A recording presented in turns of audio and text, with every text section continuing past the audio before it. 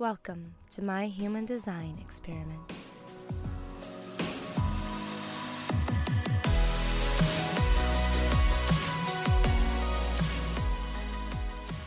Hello, and welcome back to Mystical Mac. It is Mystical Monday, and I hope you're doing okay today. I've got an interesting episode, as you can tell by the title. We're going to be talking about awareness once again. I feel like I just talked about this on my YouTube channel, but it's a big topic, and it's going to be a topic for the rest of our human lives. So yeah, before I dive into all that, thank you for joining me if you're new here. If you're not, thank you so much for coming back. I am Mac Guerrero, and this podcast is kind of like my own version of a talk show where I give you my personal experiences and my analysis of them, and I share with you, sometimes really, really deep and vulnerable things, and sometimes even some superficial things, and all in mind, all with the goal, rather, of bringing you something that you can use in your own life, be it an epiphany, be it a new way of thinking, be it a new perspective. I'm hoping that my need, it's not even just a desire, really, my need to talk about my experiences and to discuss them in a sort of medium out loud, it's my hope that will do something for this world that we live in. So here I am. If you are interested in all of that, please check out my other episodes. Click that subscribe button. Leave me a review. That is super important for me, and thank you. And you can check me out on social media. I have included the links in the description, my social media links, and you can check out mysticalmac.com, where you can get a little bit of a feel for my style, as well as find my nearly daily blog and a couple other things that I will let you check out on your own. So let's get into this episode, because that was a real shaky intro I just gave you, and it's because I've had this episode on my mind. I wasn't sure what the podcast was going to be about until today. I got a piece of information that just really, really, really just, it made me really sad, and it made me wish that more people had the mentality that the title of this episode states, which is that becoming aware is an inside job. So I'll start by sharing the story. So I have a snake. She's beautiful. She is helping me in so many ways with her energy, her way of being. Reptiles are very interesting animals. They act purely on instinct, not mammals have instinct as well, but we don't act purely on our instincts, whereas a reptile, for the most part, they all do. And snakes especially, she's teaching me a lot.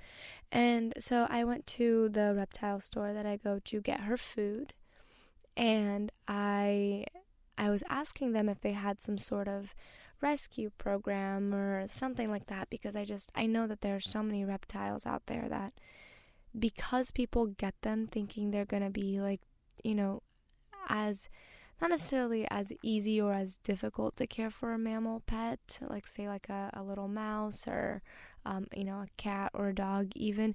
It's not about easy, it's a different set of requirements, both physically, mentally, and emotionally from the caretaker than say like a cat or a dog or any other mammal, and part of those requirements is understanding how that animal functions, and understanding that they function purely on instinct. So say if it's feeding day and my snake just shed and she's really, really hungry and she looks like she's about to attack me, I know that I'm not taking that shit personally, because that is her displaying that she is hungry. I look, my hand probably looks like just large enough to be her food.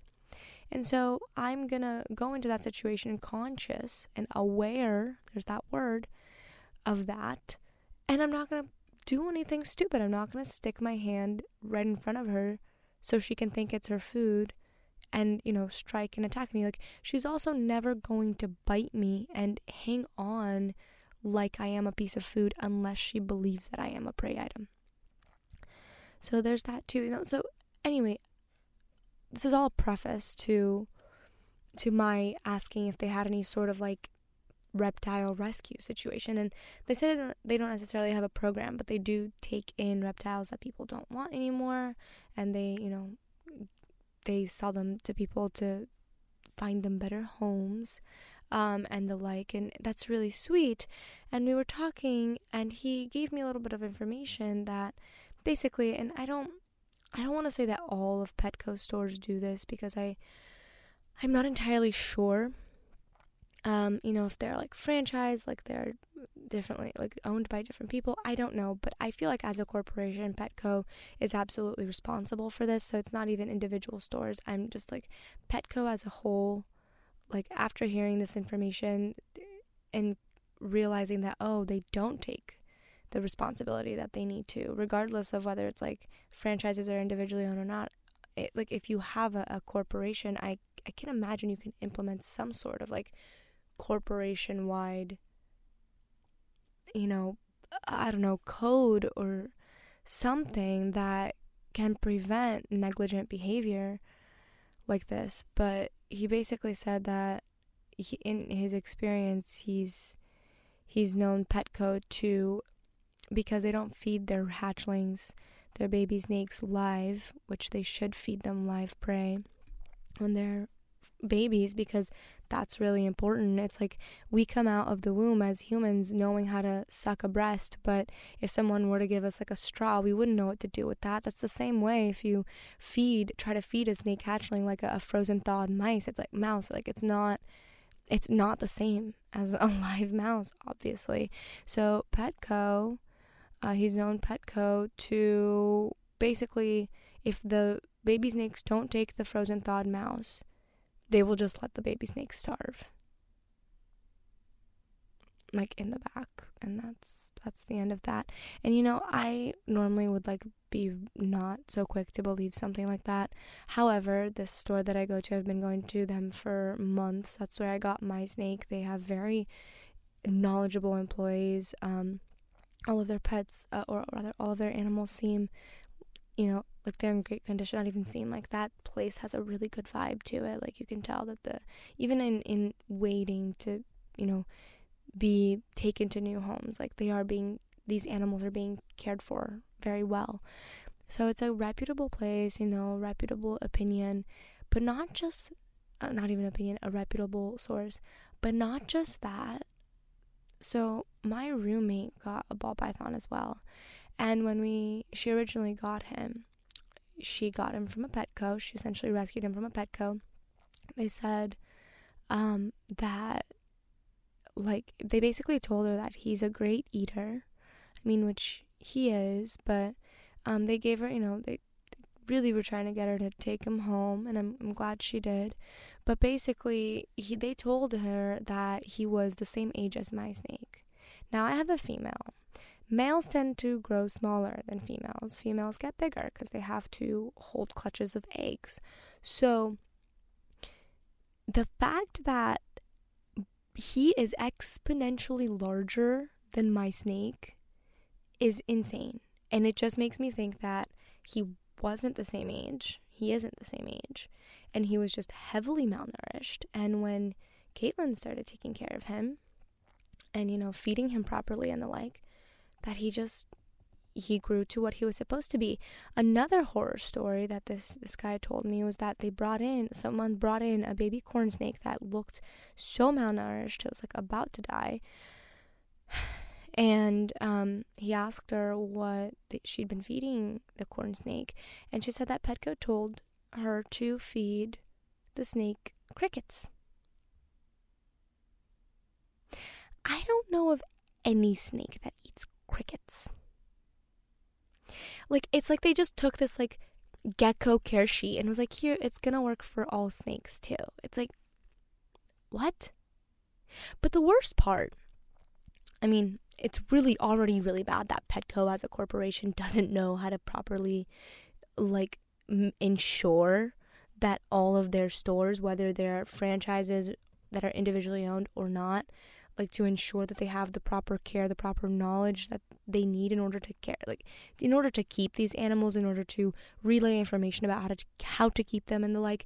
And I don't want to say that this is all stores, because I do believe that there are some stores out there that have really good reptile managers and, reptile and fish managers, and I commend them. I really do. But this needs to be like a corporation-wide thing. Otherwise, like, I'm sorry, or I'm not sorry, actually, you're just not equipped to keep reptiles and to give information about reptiles to people and to sell these animals to people, because you can't be trusted that they'll get the right information. You can't be trusted that animal will have its best chance. Like, but even worse than that is the fact that how did that girl not look up, once her snake wasn't eating for, say, like 2 weeks, how did that girl just not look up what to feed it? Where is the consciousness? And that is where the title of this episode comes from. Awareness is an inside job. Okay, yeah, we were traumatized as children, which means that as adults, especially as young adults, we're going to find ourselves acting a lot like children until we start to deep dive and we start to psychoanalyze and, hopefully get some therapy and the like, and help us figure out those emotions, realizing that we still have these inner children that are stunted in growth because they were traumatized. But you see, that part that I just talked about, the thing that's, we're going to keep acting like children until we do that thing, that's an inside job. And that means that is your responsibility. My awareness is my responsibility. Your awareness is your responsibility. Your mother's awareness is her responsibility. And when people can't get aware, right? When they are so scared of seeing themselves as wrong or weak or just not at all what they want to see themselves as, and they get holed up in this perspective that they just can't get aware, that's when we have to make an executive decision as to whether that person needs to remain so close to us in our lives or not. And the thing about awareness is you can't become unaware once you are aware of something. So it's not just like a knowing. It's not like, oh yeah, like I know I drink too much. It's like, no, I'm like aware of the fact that I can't go to bed without alcohol. I'm like aware of the fact that I get really aggressive and it hurts people. I'm like, do you hear the difference? It's one thing to know. It's another thing to just be really aware. But we have to choose that. We have to choose to see the truth, even if it's painful. Even if it hurts, even if it angers us, even if it makes us want to cry, even if it makes us think that it's going to make us feel such horrific emotions that we're going to die. I promise you won't. You will come out the other side. You'll come out the other side having felt and having the potential to feel so much more, especially in the joy realm. You'll have come out the other side having allowed one of those inner children to speak, and trust me, they will reward you. They'll reward you by adding a whole new facet to yourself that you never knew existed. So please, pick up your tools, because awareness is an inside job. And if you need some tools, I've got some cool videos on my YouTube channel. Check that out on mysticalmac.com. I've got some blogs that might help you relate some feelings, but maybe just talk it out. Hire a therapist or pick a person you really trust. But awareness is an inside job, and we need to start realizing that and taking responsibility for our own awareness. Thank you. I'll catch you next time.